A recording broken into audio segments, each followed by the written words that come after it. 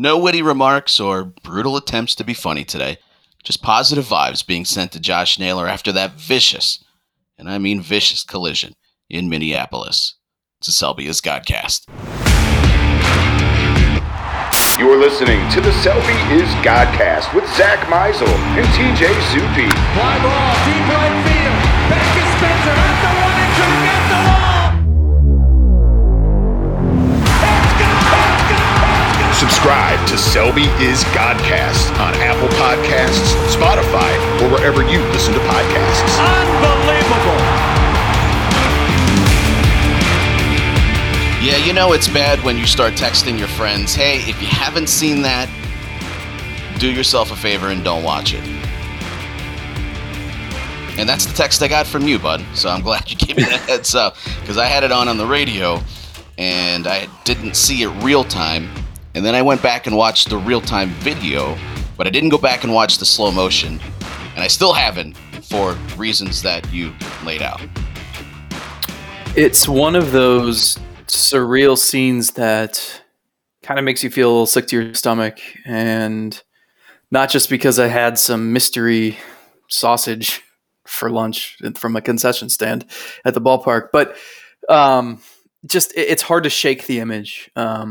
I don't know about you, and we don't need to get too graphic, but I've never seen a player react to being injured in that manner. The way he was I described it in a story. He truly was rolling around the outfield grass as if his uniform had caught fire. And I can't imagine the pain he was going through. And it wasn't just in the moment, but just as he's being stretchered away, he's still shouting in agony. So just really, I think Rene Rivera said it was heartbreaking. Harold Ramirez said everybody was in shock. And for an afternoon where Twins fans had a lot to cheer about, it was pretty loud, it was silent for the entire 12-minute delay. And that's just, it's so we know now it's a closed fracture of the ankle. I'm not anything resembling a medical doctor, but closed fracture and dislocation of the right ankle. And he's traveling back to Cleveland as we record this on Monday, and he'll be evaluated later in the week to determine what's next. When does he need to have surgery? What else does he need to do?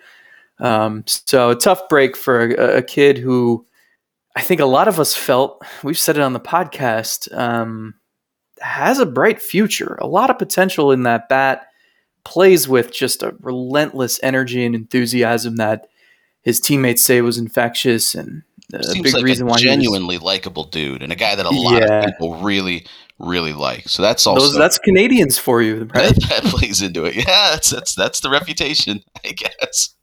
Boy, yeah, that was brutal to watch, and you feel for him. You feel for Ernie Clement, who you could get into the particulars of. The right fielder needs to call it off, or the second baseman needs it. Well, okay.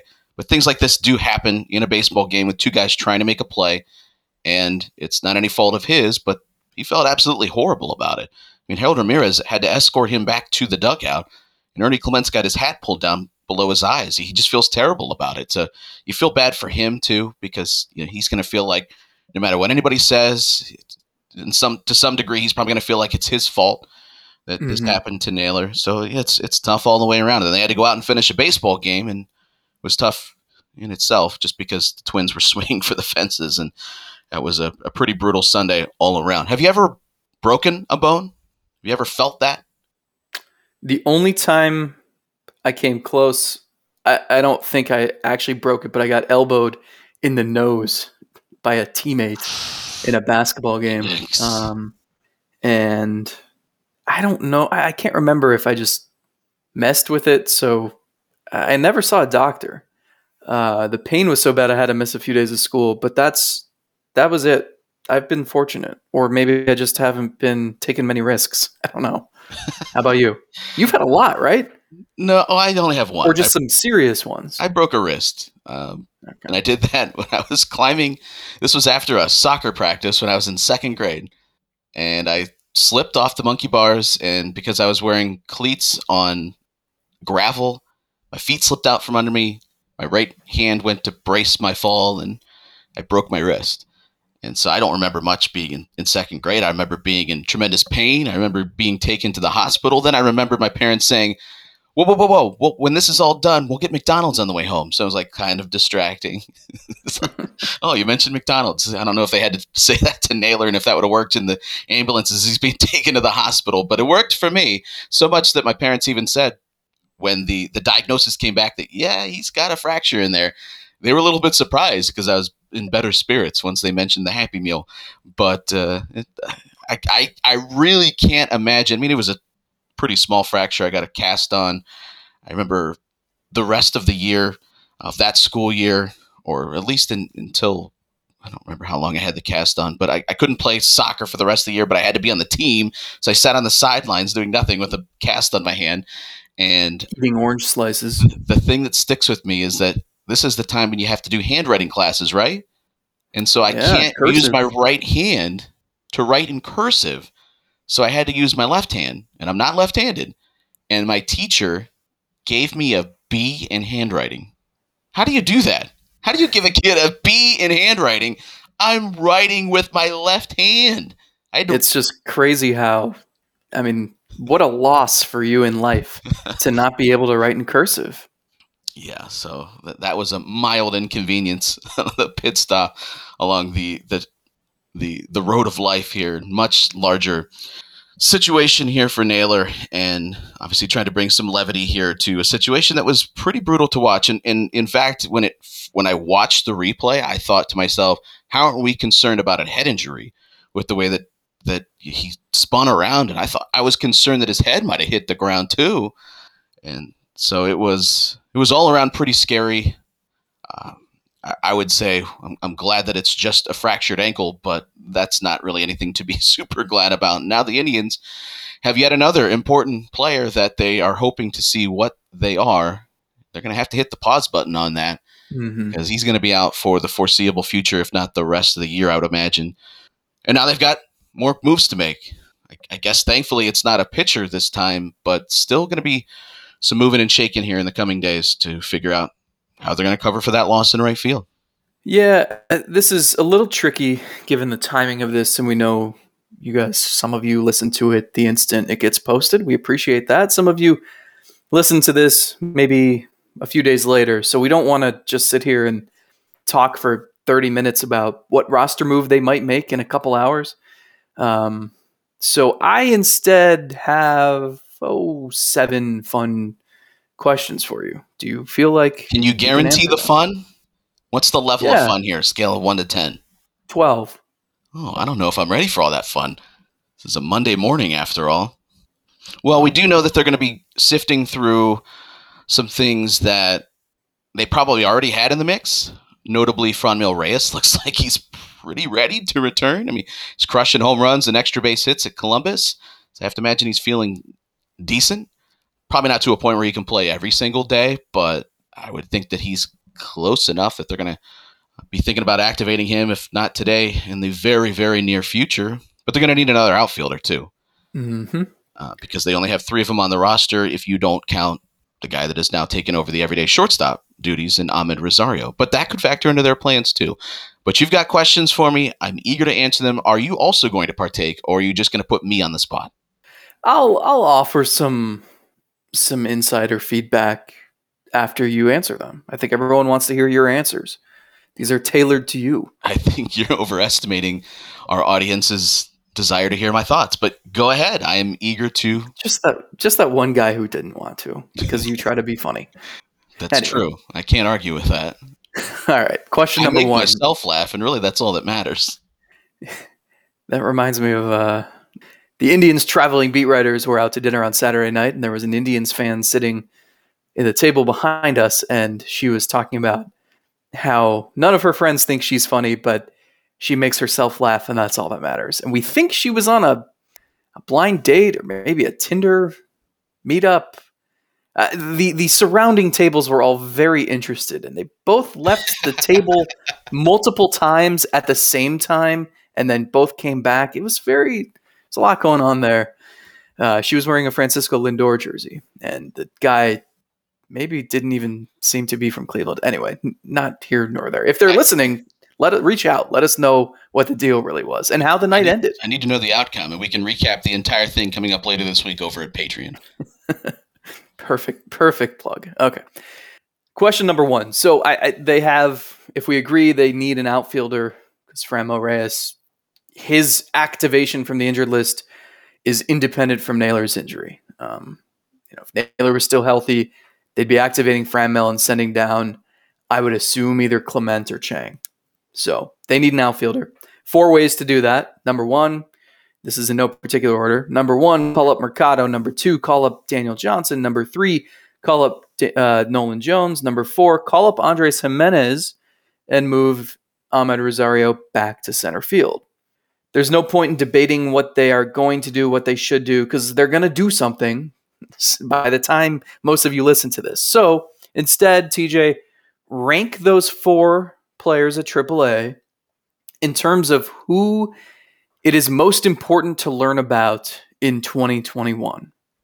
Ooh, that's a different twist, because I was going to go in a different direction there until you said that last part that you need to find out about in 2021, because Andres Jimenez remains interesting. Nolan Jones is one of their best prospects, no matter who you ask. And those are both 2 guys that I really want to find out about. But is it as important to find out about them in 2021 as it would be a guy that's a little bit older, that is currently occupying a 40-man spot that you might need to be thinking about in the offseason? Like Daniel Johnson?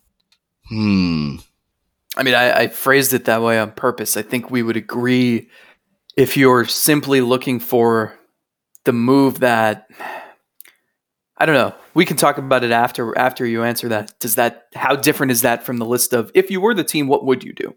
It's a little bit different. It would be very difficult for me to not want to call up Nolan Jones and see what he could become. Are you comfortable with Harold Ramirez in center field? Comfortable is probably not the word I would use to describe it. I think you're going to take some sort of hit with him playing center field. The numbers reflect that. But the offense that he brings from a position in center field, I am probably willing to live with it on most days. If I could have somebody on the roster that comes in later in the innings and I can shift my outfield around, and if it's a close game, I know I can have a better center fielder out there for the final couple of innings. That's probably how I would attack it.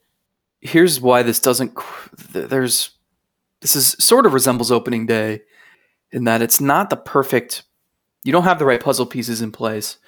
Let's say they called up Johnson or Jones. Those guys are left-handed hitters. Jones especially has been just dreadful against lefties throughout the minors. And you don't want to take your top prospect who's very young and platoon him, and then he becomes Lonnie Chisenhall or Tyler Naquin or the parade of part-time corner outfielders they've had for the last 15 years. So that's one difficult aspect of this. The other difficult aspect is the defense guy who you're talking about is Bradley Zimmer, and he's another lefty. So if you called up someone like Daniel Johnson and you didn't want to play him all the time against lefties, then you could slide Harold Ramirez to right field on those days. He could play center against righties. He could play right against lefties. But then you're having Zimmer play against only lefties. Yeah. That doesn't make much sense. So Mercado would make more sense in place of Zimmer. If you're thinking about roster fit only, Mercado makes the most sense, because then he makes the most sense to me in place of Zimmer. He doesn't make the most sense to me as like a right fielder. What I'm saying is, if Zimmer is occupying, if you're truly trying to find out if Zimmer can be anything more than just a toolsy guy that plays occasionally, he's playing against right-handed pitching, and then you need someone to pair off of that. Mm-hmm. And that would be where the right-handed hitter comes into play in Mercado. Gotcha. So you're just saying put Harold in right field every day? This is just an exercise of what you want Zimmer to be. If you want Zimmer to play, then Mercado is your guy. If you're less concerned about that and Zimmer is just a piece that occasionally plays and maybe comes in late for pinch running or defense duties, then I want Daniel Johnson up here. And I don't care between the two of them. I don't know if if it's Ramirez or Johnson, but one of those two can play center field. If Johnson hits enough against right-handed pitching, that it makes sense. Now, he hasn't proven that. He got one opportunity briefly earlier this year, and it didn't go well. But I still want to find out about him. And because he's older, he's a little bit ahead of guys like Jones and Jimenez, who are younger and have more time before you have to really start answering those questions. It's a little bit more pressing for Johnson. So based on your question, the way that you phrased it, I think it goes Johnson, Mercado, Jones, Jimenez. But it's a different order if you're asking me, who I'm most intrigued by or who I would prefer to see them call up. But if you're saying that here are two guys that occupy 40-man spots that you need to know whether or not going to 2022 will still be occupying 40-man spots. And if they're not capable of holding down some sort of role on this team right now when you have a need, then why are they on your 40-man roster? Why are you even concerned about holding on to them? So that's why I order it that way. Johnson slightly ahead of Mercado, but if you're only thinking about fit and giving Zimmer opportunities in center field, and right now I don't know that he's doing much to hold on to that, but if that is your concern, Mercado makes the most sense.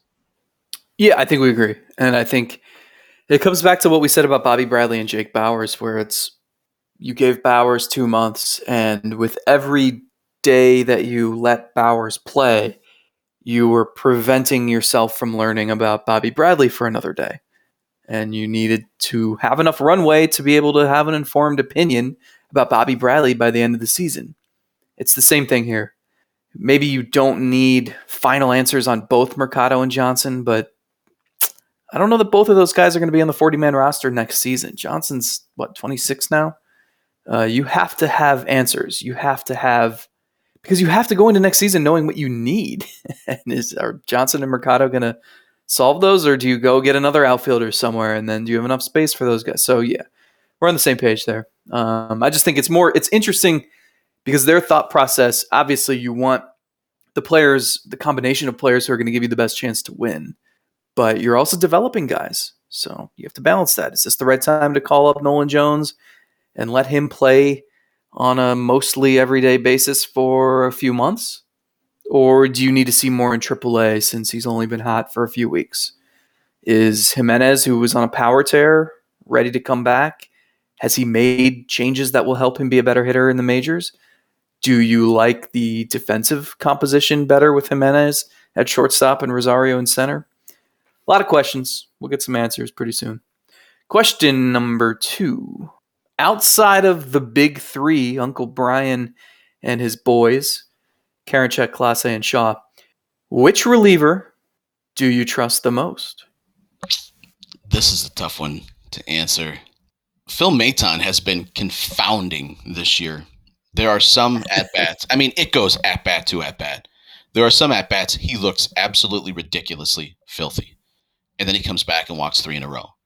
And you're just pulling your hair out because you see the flashes of brilliance. You see what he can be when on, but he loses it in the course of an outing.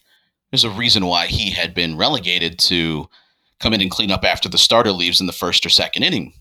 Unfortunately, when you have now pulled guys out of your bullpen to be in your rotation, that's bumped guys like Maton into some higher leverage spots, or Trevor Stephan into some higher leverage spots. And that's the double edge here, is that it's not just you having to now dip into your depth further than anyone ever would have ever considered for your starting rotation, but now you're removing guys like Quantrill, who was really good in that sort of whatever you want to call that. Is it a swingman role or the multi-inning role? The guys that can keep the game close when you are trailing, but not by too much, and you want to keep that game still within striking distance. Those guys are now starting games for you, and it's bumped everybody up into spots that they probably shouldn't be when you're at your best. So I will say, even though he has had some hiccups recently, Nick Sandlin. Yeah, that's who I was going to go with as well. I mean, even when he was on the mound to give up runs that weren't, or a run that wasn't his, it's because Nelson Cruz just muscled a ball into left field, still made its pitch. So I still think he's probably the guy that's 4th on that depth chart for me. Yeah, Maton is weird. I've wondered if he just needs to pitch more. I know his usage has been better lately. Although he went 5 days without pitching last week. I mean, it's odd because his metrics are fascinating. Like, there are very few pitchers in baseball who induce more swings and misses than he does. He gets guys to chase as much as almost any pitcher in baseball. His strikeout rate, even though he doesn't throw very hard, his strikeout rate is in the 95th percentile. I mean, he's got the tools. The spin on both of his pitches is elite and has not decreased. He had one outing where his curveball spin was way down on June 17th, but his last 4 outings, it's been right back up. His curveball spin yesterday was over 3,000, and I'm not smart enough to know exactly what that means, but that's about as high as you ever see. The guy on the back of his Players Weekend jersey wore the nickname Spin Rate. This has been his talent for a long time now. It's a reason why San Diego gave him a shot. It's the reason why Cleveland gave him a shot. Yeah. I think there are things to build on, but it just hasn't been consistent. Right. At the same time, he's getting destroyed. I mean, when guys are making contact, his average exit velocity is just leaps and bounds higher than it's ever been in his career. His barrel rate is not good. So very strange, but I do wonder, I'm still so intrigued by him, and he's got the tools and definitely the intelligence where outside of those three, I guess you're waiting for someone to prove they can be consistent. I think that's the thing with Sandlin, and he's a rookie. So of course you can't be too greedy here. He's been fantastic. But with Maton and with Wittgren and some of those guys, I think you wish you had a little more consistency. But again, how many teams have this many reliable relievers? You are being a little greedy. So yeah, I mean, Blake Parker might get there soon. Yeah. He certainly has earned more trust from Tito, who seems to like him. You know what he is at this point. He's a veteran. He's been around forever, so it's not. He's Manship. He's Atchison. It's not a surprise. Otero. Yeah, it's fine. And again, we're talking about now the 4th guy in line in your bullpen. Yep. How many teams feel like they have 4 lockdown relievers? Probably not many. No. And like we said, Quantrill was giving them some of their best relief outings, but he's now starting, and he's having to go through all of those pitfalls. So this is what happens when your depth is as stretched as the Indians are. Now you're putting guys in positions where it's going to be pretty inconsistent. I mean, Wittgren has been extremely disappointing. I don't know how much of that is he doesn't pitch consistently, but we're talking about a guy that was pretty good for them the last couple of years, and he's not replicated that whatsoever. I'd still be fascinated to watch Hentges in a bullpen role too, where he doesn't have to try to get by with a 94-mile-an-hour fastball, which hitters are just tattooing. And he can mix it up more, focus on his 2 good pitches, and also throw harder and let it all out for an inning. But I mean, how many of the guys right now I feel like I could describe 7 of their pitchers by saying, you see the things that they love. Right. Well, that's what happens when you have this young of a roster, and these guys are inexperienced, and a lot of them should be pitching at AAA right now. Yeah. And a lot of teams could make that case, but the Indians certainly up there with all of them. Similar question for question 3. The game is on the line. It's the 9th inning. Jose Ramirez is standing on second base. Which healthy hitter do you want at the plate? How many outs? That really is going to change your answer? It might. Do you need to know the score? Maybe. Do you want to know who's on the mound? Absolutely. Do you want to know what ballpark you're playing in? Is it a contact day game or a night game? Yes. Is the roof open or closed? Full moon? Wait. It's a waning gibbous. Has Zach Meisel written about him any time in the last week? Okay, let's take a quick little break here. I need to confess something. Oh, God. So we talked on our Patreon episode last week about how I was talking to a player's parents who they brought up the Meisel jinx without me saying anything. It was Sam Hentges' parents. Hentges didn't have a great outing, but they even said, can you hold your story until Monday? I did. I listened. And, the Naylor injury kind of overshadowed everything. Okay. I don't believe this factors into the Meisel jinx because it's been the thing that has been so remarkable this season is I write the story is published, and a day or two later, or in Savali's case, the same day, that player suffers an injury. You can ask our buddy Ken Carman for confirmation on this. He is Naylor's biggest fan, so I texted him one day and said, just FYI, I've got a story in the works on Josh Naylor that you're going to love. And all the pitching injuries and a couple other projects I've been working on sort of pushed the Naylor piece to the back burner. But now that will probably never see the light of day. I don't think that's Meisel Jinx material. I just want can you confirm that so I can sleep at night? I can't confirm anything. I don't decide what is supernatural and what is not, just natural occurrences. Okay. The randomness of life. I can't be the one that decides these things. Are you kidding me? Let's say Jose Ramirez is on second base with 2 outs in the 9th. Don't you put that on me, Ricky Bobby. I've seen that movie. And 2 outs in the 9th, you can pick any healthy hitter. They're at Progressive Field. What more do you need? Well, see, I was concerned about the defense, because if there's 1 out, maybe they're playing a certain way compared to 2 outs, and that might change my opinion on who I want at the plate. Like maybe if I'm looking for contact and the infield might be drawn a certain way, then I want a guy that could hit the ball to all fields. Maybe I want Ahmed Rosario. But if you're down by a couple of runs, maybe I want Franmil or Bobby Bradley up there. See how this could change? You're down by 1 run. Okay. Jose's at second. Okay. Are we only talking about hitters currently on the roster? Currently on the roster at the time of this podcast. Okay. And so batting order doesn't matter. I can just pick whichever player I want. Pick a hitter. Why can't I have all the factors in front of me before I make my decision? It ain't that deep, bro. And what kind of life decision will you just make your choice without weighing all of the factors? Okay, which hitter would I most want at the plate? Well, I need a hit, so I'm concerned about guys that get base hits compared to drawing a walk. That's not going to help me in this scenario. So I probably come down to Ahmed Rosario or Harold Ramirez. Oh my God. Why am I saying those names? If I would have imagine telling myself that this was going to be my answer and I'm down to Harold Ramirez or Ahmed Rosario and it's March. Like, what would I be thinking? Wait, hold that. That might be a good question. I will go with Ahmed Rosario, I guess. I don't feel too confident about that answer. Well, if a lefty's on the mound, that's a very good choice. Oh, now you're going to give me some more details? But it's a switch pitcher, so you're out of luck. No, I think I had those same 2 guys. And the point of me asking that is, as you said, in March or even April, who would have thought that? I mean, Ahmed Rosario maybe, but Harold Ramirez is in this conversation? That's crazy.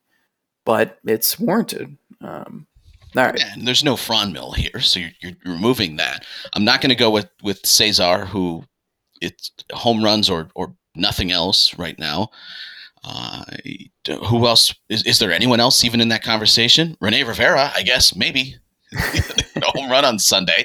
He's been pretty decent filling in here for Roberto Perez, who we're not going to see until early July. Who else? Is there anyone else? We're not going to see until early July, and we're recording this on June 28th, man. That's the end of the week. True. Is there anyone else I'm missing? Like No, when you weigh this in your own head, is there anyone other than Ramirez or Rosario that Eddie Rosario? He is the RBI master here. Somehow finds way to drive in runs. Those 3 were the only 3 who came to mind, and I probably would have gone Harold. I guess that depends on lefty righty. If it's a lefty, give me Ahmed. If it's a righty, give me Harold. And Eddie would have been 3rd, and Cesar a very, very distant 4th. Yeah, that feels right to me. Somehow this team's 41-33. It's kind of weird. Anyway, question 4, similar sort of thought here.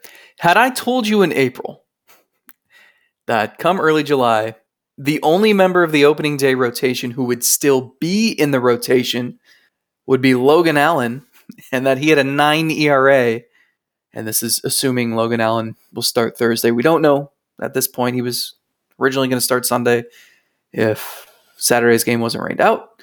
But if I would have told you the only member of the rotation would be Logan Allen and his 9 ERA, what on earth would you have guessed happened?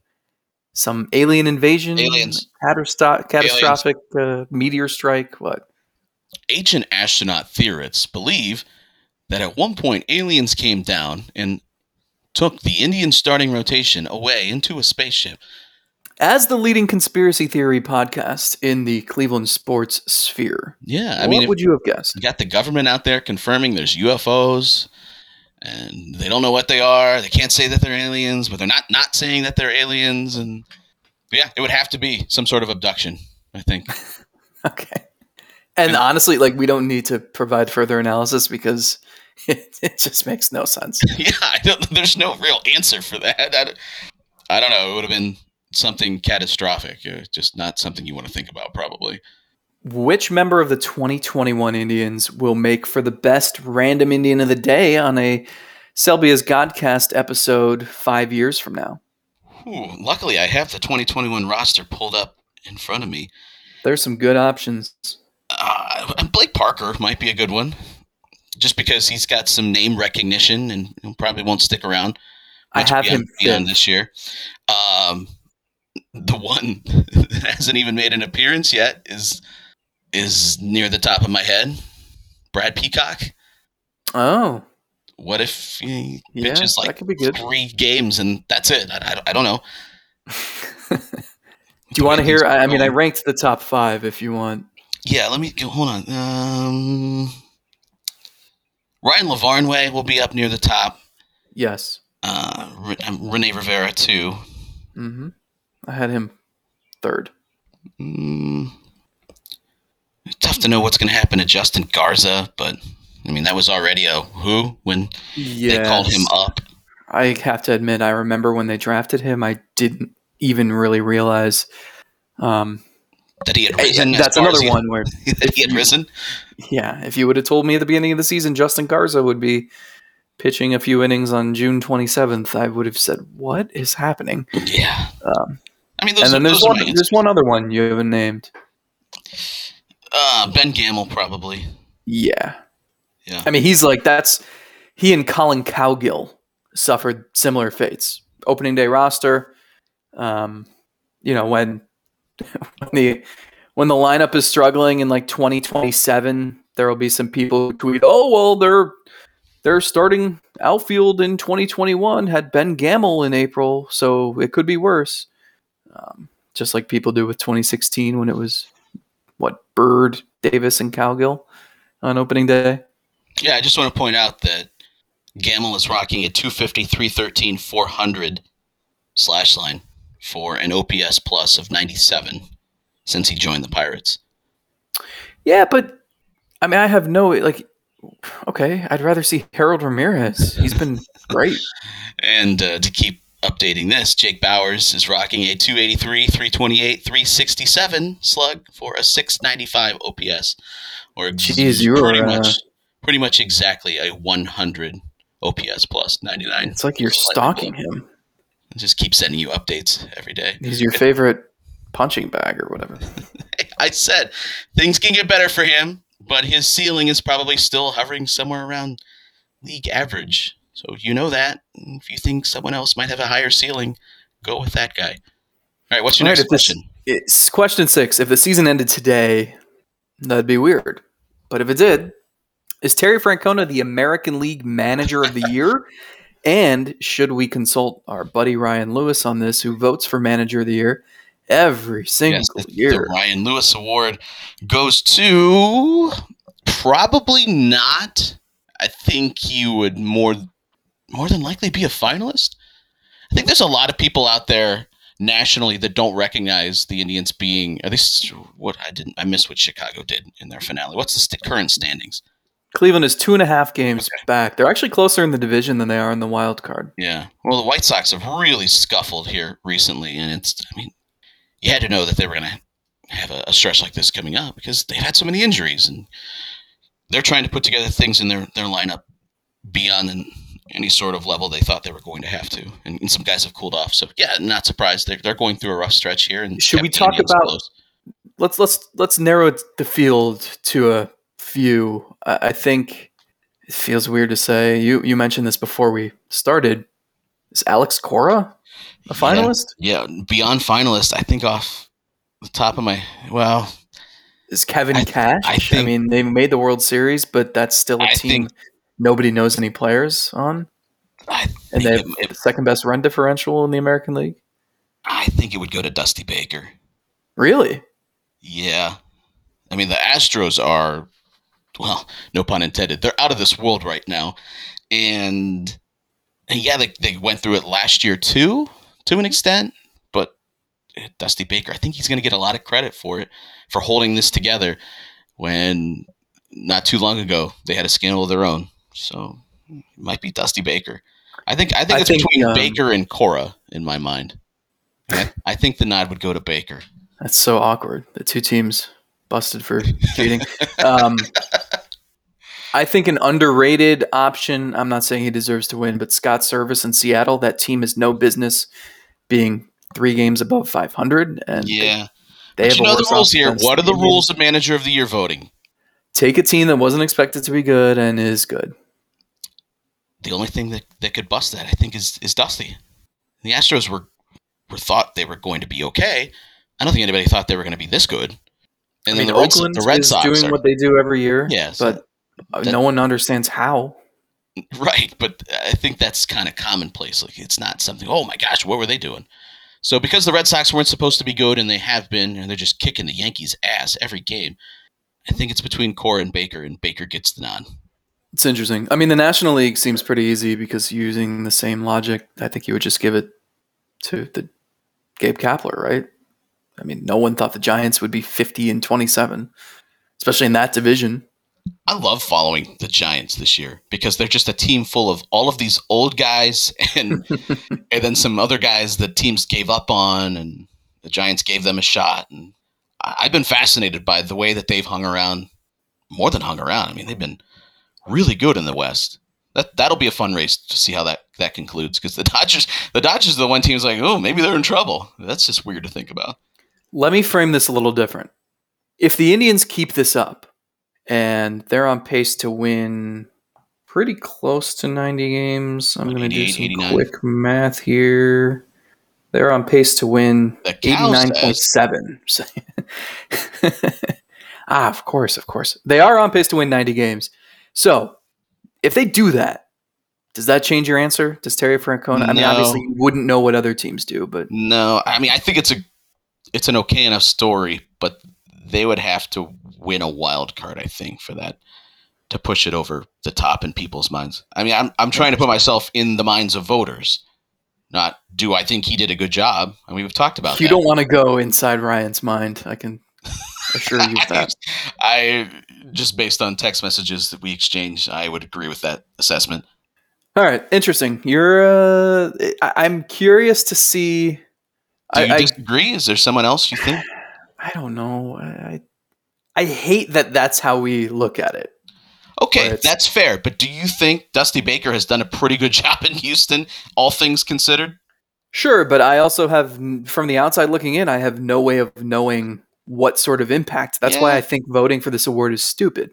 Because we just take that. That's why we just take a team that had low expectations and award a manager who the team fared well. I mean, a lot of seasons it's dumb. When Tito won, I think he won in 2013 and 2016. I mean, 2016 is understandable given what that team went through, and no one had high expectations for them. But in most years, like, that doesn't always have to be the case, because you might have more talent and better talent than you realized, and that's not necessarily the manager doing it. So I don't know. It's hard. That's my point. Subjective. There's no way of knowing. And maybe in some ways that's kind of a throwback baseball argument, because MVP used to be a little bit subjective too. Mm-hmm. And Cy Young used to be a little bit more subjective, but now it's, nope, let's have the stats to back it up. And I'm glad that we have those things, but it's also kind of fun to just kind of sit back and here's my opinion on something that I can't verify. You can't verify yours, and we're just going to argue about it. So the way the voting works is 2 writers from each city vote. So there's 30 total votes because you have 15 American League teams. I'm really curious to see. I mean, I wonder if, let's say the voting took place today, maybe the 2 Cleveland writers would vote Francona, the 2 Houston writers would vote Baker, 2 Tampa writers would vote Kevin Cash. I think you'd have a pretty close race between maybe 4 or 5 guys even. I mean, the people in Seattle know better than anyone how their manager has somehow directed them to a winning record. But it's also hard to just separate personal bias out from that too. Yeah. More than other awards because you don't have statistics for managers aside from wins and losses. Okay. And then sometimes we've talked about this before. Sometimes there's some external pressure because the voting is public, and if you don't vote for the guy that you cover, then is the fan base going to come after you, and is it even worth it on something like this? You're like, I'll just vote for the guy that I see every day. So how much does that skew? I'm not saying it skews every vote, but I am sure there are some votes that are cast just because I don't want people yelling at me. Just vote for whatever. Yeah, that's why Chris Hassenheimer voted for CC Sabathia for Rookie of the Year and had all of Japan mad at him because he didn't pick Ichiro. Do you want Cleveland mad at you, where you live, or another country? I guess that's a different exercise. I will tell you that some will say, well, yeah, how much of the fan base is going to be really upset with you based on Manager of the Year voting? When I voted for Kevin Cash, when I had that, I don't remember what year it was, 17, 18. I voted for Kevin Cash. There were a few Red Sox fans slid into the mentions, and one even made a list of people that didn't vote for Cora. They named the list people that didn't vote for Cora, and I was on the list. And it's like, okay, guys, start making a list. I don't think I want to be part of that. Yeah, I just I'm still going to vote Eloy Jimenez for AL MVP, so just so I can prove I was right. No, let the record show that I had, after he got hurt, an hour after I filed my MVP pick, I switched it to Ohtani. So Meisel Jinx hasn't struck there yet, and that's looking pretty good. Could be worse. You could have voted for Ryan Tepera. He's actually not bad. All right, last question. This doesn't need to be 1 to 10, but give me a level of how glued you are to your TV or radio. How much appointment viewing has this team been? And not only just watching them, but just following and keeping tabs. And I know we have to, but how much more palatable has it been this season based on the low expectations, the number of unknown commodities on the roster, and the fact that they are finding ways to win still? How much more enjoyable and pleasant has that been to follow and entertaining? Is that compared to compared to previous years or just overall? I'm not saying that this team's more fun to watch than the 95 Indians, but compared to the last, let's say 3 years. I got you. We've talked about this a little bit before, but in previous years, okay, they're losing a game. If you don't have to work, if you're not concerned about the outcome, you could shut the game off, whatever. I'll check in later. But because this season is so much about seeing individual performance on top of seeing if they can win games, even when they're down by 5-6 runs, I still want to see what Bobby Bradley does in his final at-bat. Or I still want to see what Ahmed Rosario does in his final at-bat against a righty. Or you want to see what, maybe to a lesser extent, Trevor Stephan does with an inning, because maybe this is a guy that is taking high leverage innings into his hands in the next several years. So there are more reasons, I think, to stay involved in games that in the past you would just shut off. So because of that, I would say that they're somewhere pretty high on that scale. So 8, 9, somewhere in that territory. I mean, if you're thinking like the 22-game win streak is 10, like you're in on every pitch and you're very concerned about the outcome. Maybe this drifts more toward a 6 or a 7. But compared to recent years, I think it would fall somewhere in that 8, 9 territory for me, just because of those individual factors that maybe you were less concerned about in years past. Yeah, I try to think back to like 2011, 2012, when I think many of us didn't really think those teams were sustainable and you were waiting for the bottom to fall out, but you still had to watch every day because they were defying expectations, especially in 2011 when they started 30-15 with players no one had ever heard of. This is a little different though because there are successful players on the roster already, so it's higher than that, and I think the future is brighter. I mean, in 2011, we didn't know. I mean, they had just drafted Francisco Lindor. We didn't know who Jose Ramirez was. You didn't have a pitching factory or anything resembling it when you're throwing Mitch Talbot and Tomo Oka out there or whoever else was on that roster. But it's much more interesting just because 2018 was a formality. It was wake us up in October. 2019 it just kind of felt like the beginning of the end. And 2020 was so weird and there were no fans. And I think we all knew it was Francisco Lindor's last season and maybe their last hurrah. And I think he had low expectations anyway, just because they hadn't supplemented the roster. So you put all that aside, and this season just seems so much more refreshing. And I think if you choose to look at it as the beginning of the new era, and even if you believe the best seasons of whatever run is next are probably 2022, 2023, 2024, more so than 2021, sometimes that's fun because you're starting something new and it's a new journey. And the way they play is just really look. The defense at times makes you.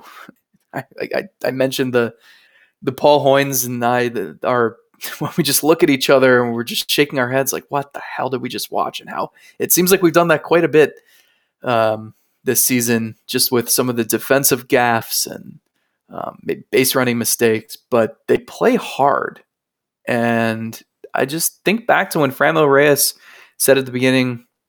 Or at the very end of spring training, and he said, we're going to surprise you guys. And I know you may not believe it and you may not understand it right now, but just wait. And I think there's a belief in that clubhouse, just that this team has more talent than people realize, and they just need to figure out how to harness it and deploy it. And so watching that evolution, I think, is enjoyable, and it's more enjoyable than watching, I think, established players just kind of play out the string and wait to really turn it on when it counts. These guys know every single one of these games counts because this roster shouldn't be doing this right now. So it's been enjoyable. I don't know if it's sustainable. They don't know if it's sustainable. We may be talking in August about a team that is looking ahead to 2022. We may not. They may get guys back and but really, how much different would this be if that was the outlook? Like, what would be the moves? They would stop playing Cesar as frequently. They would stop playing Eddie Rosario as frequently. I mean, what would be the moves? I just mean from a sense of feeling that every single game is critical and you're hanging on every pitch, and that doesn't. Confession time. That's kind of how I entered the year. That was kind of my outlook when we started this whole season.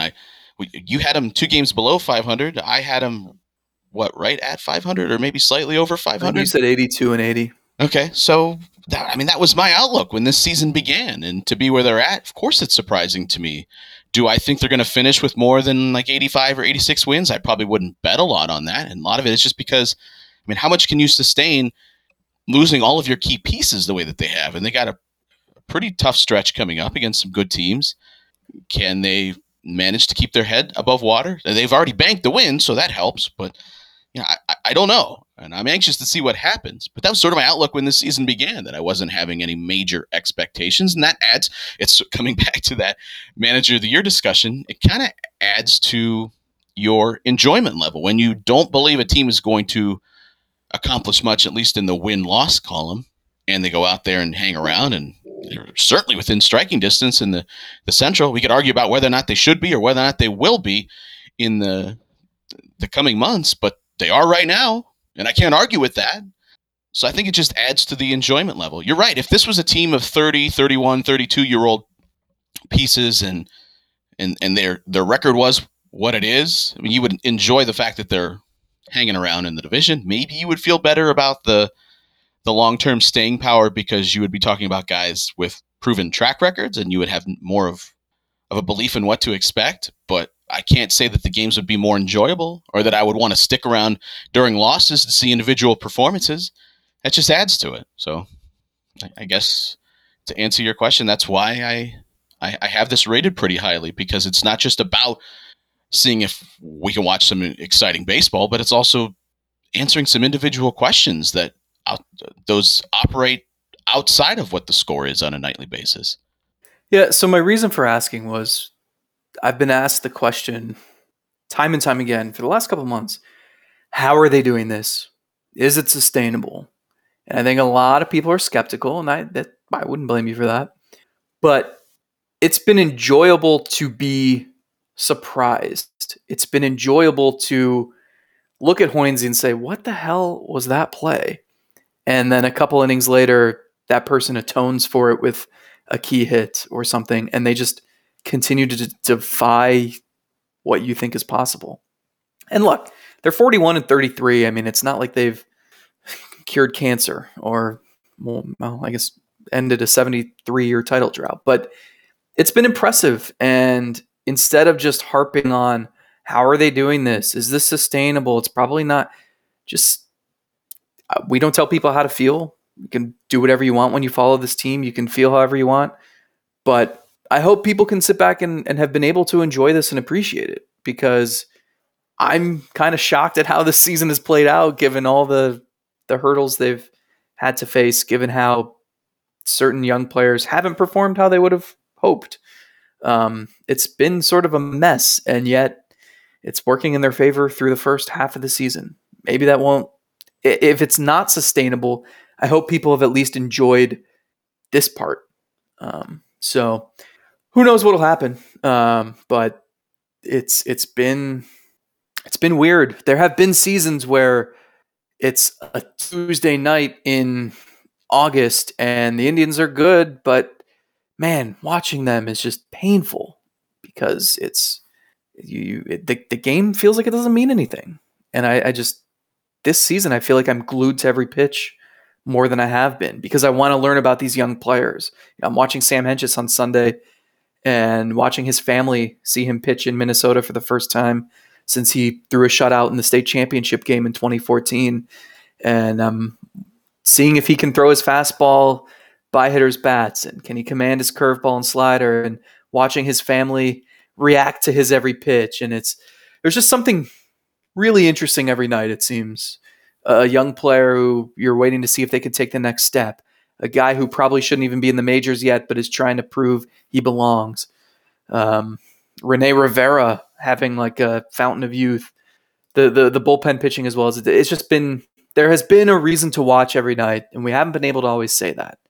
And, you know, I have to be an objective journalist. I'm rooting for the story here. And it just so happens that the story is captivating if this team keeps this up and somehow continues to surprise people. So it's been enjoyable watching them get to this point, and we'll see what happens from here.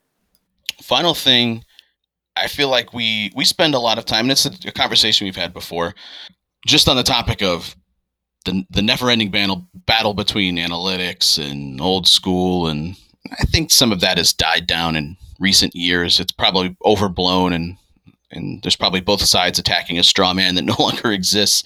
But it is fair that in the past we have talked about former players that aren't as willing to discuss the analytical side, or at least have nuanced opinions on it, be willing to blend the two.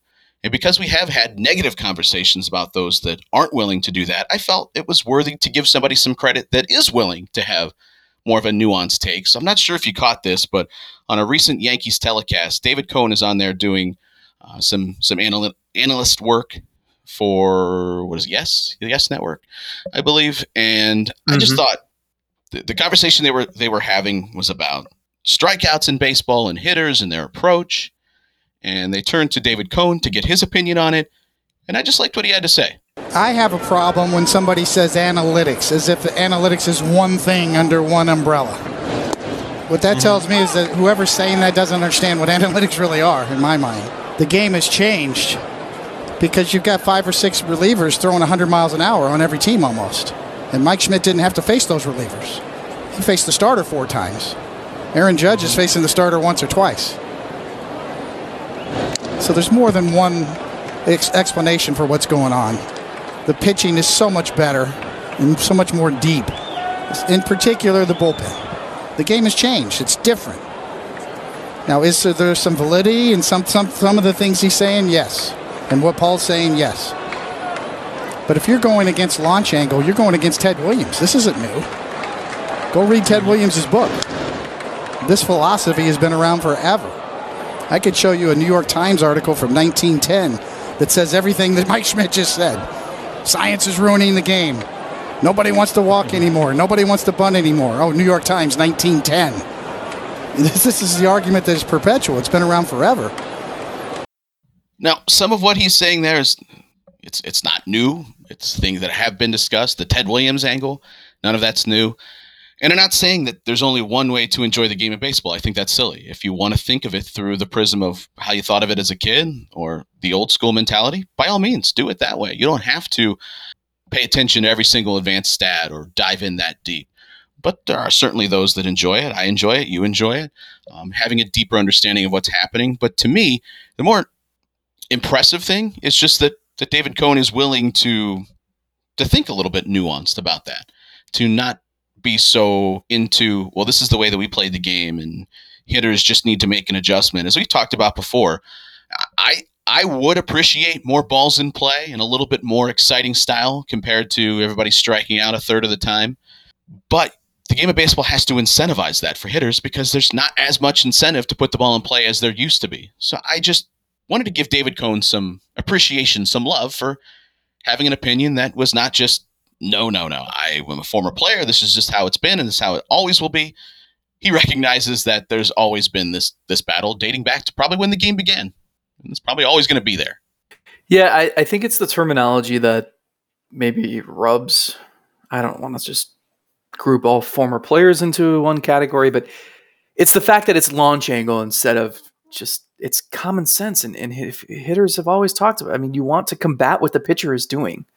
That's why the launch angle revolution happened. But we phrase it in a way that sounds daunting and scary and maybe too brainy. And then people act like it's taboo and it's this, the boogeyman. That's part of it is we need to do a better job of not just saying launch angle. What do you mean? What do we mean by that? Because I think even to this point, that launch angle discussion, that it is discussed like it's a boogeyman, I even roll my eyes at that now. It goes beyond that. We've pushed beyond sort of that level of thinking. Now it's, why, how, and why, and what's the purpose of trying to do what you do as a hitter, and that you're not going to put all of the hitters into the same basket. And I think just there's level of nuance there that everyone has to appreciate, and I think that's what David Cone was trying to suggest. Yeah, we talked about this after a few weeks ago after I published a story talking to Shane Bieber about pitch tunneling, which I think happened. I was published a couple of days before he got hurt. What a surprise. But then we talked on the podcast about how play him off, Johnny. Shit, we tried to do pitch tunneling when we were playing Triple Play 99 back in the day. I mean, it's you throw a fastball low and away, and then you throw a curveball low and away that starts where the fastball was but drops out of the zone, so the hitter swings and misses. As if the AI could pick up on what you were trying to do there and was fooled instead of just, it's a video game. But pitch tunneling's been around forever. I don't know that in the 1970s they called it pitch tunneling. I don't know that they were measuring spin rates back then. But yeah, we have a little bit more data and technology at our fingertips now, and it maybe enhances the discussion around these similar topics and strategies that have been deployed for decades and decades and decades. So it's like the strategy in the game, sure, it's evolved some and it's become more technical, but it's still the same basic tenets, and analytics doesn't change that. It just arms you with more information to confirm if those strategies are correct or not. But because we use the terminology we use, and pitch tunneling sounds scary, but just saying, oh, I want to make this hitter believe it's a fastball, but it's actually going to be a curveball. That talk has probably been around since you needed 4 strikes to get a strikeout and 7 balls to get a walk or whatever. And they wore like wool knickers on the field. I mean, catch the ball on the bounce and it's still an out. Yeah. So it's the same stuff. It's the terminology that I think scares people and threatens them for some reason. So it's nice. It's refreshing to hear David Cone say that. Yep. Just wanted to give him some love. I thought he was worthy of it, and I appreciate that. And we're all guilty of it. At times, it does come across very brainiac, and I have all the answers, and you don't. And I certainly try to take a step back from that, but we're all, like I said, we're all guilty of that. So I just appreciate when someone can acknowledge, because I want to acknowledge it too, that I don't have all the answers, and I'm eager to know more. And sometimes you think you know something, and you learn something else, and it changes your opinion on it. But I don't blame hitters for the way that things have gotten. This is just the byproduct of having better pitchers and realizing it's really hard to get 3 base hits in a row to score a run. And if I put the ball in play, the defenses are optimized to catch that. And so are we going to try to run through here and get 3 or 4 base hits to create a run or two? Or am I going to take my chances that I might hit one out of the ballpark? And that's where a lot of that swing and miss comes from. And so incentivize other places in the game to create more balls in play. Maybe that's what they're doing with some of the checking of the pitchers, and that leads to more offense. I'm eager to see if that does. I think that's what's important here, and it's on baseball, and I kind of like what some of the things that Theo has discussed since joining. What is his role in Major League Baseball? I don't, whatever it is. He seems keen to trying to make some of those changes and realizing you don't blame the players. You blame the system that has got to this point, and if you want to change that, you change the system, and then the players adapt off of that. But this is not time to get into that lengthy discussion. We'll save that for another podcast. Apple Podcasts, Google, Stitcher, Spotify is where you find this. Of course, you can join us at patreon.com/SelbyIsGodcast, and we'll be back later this week for that. Any parting words? Yeah, shout out to Evs, who used the name Skip to My Lou Marson, who said the deep affection for the game and the team that plays on the corner of Carnegie and Ontario is easy to witness in each episode. A beautiful 5-star review. We thank you, and we remind you, if you leave one of those bad boys or subscribe to our Patreon page, I owe you a beer. And anyone doubting that I pay up, just ask our buddy Matt, who had a delicious EPA at Target Field on Thursday evening, courtesy of my wallet. Delicious. We're out of here. See ya.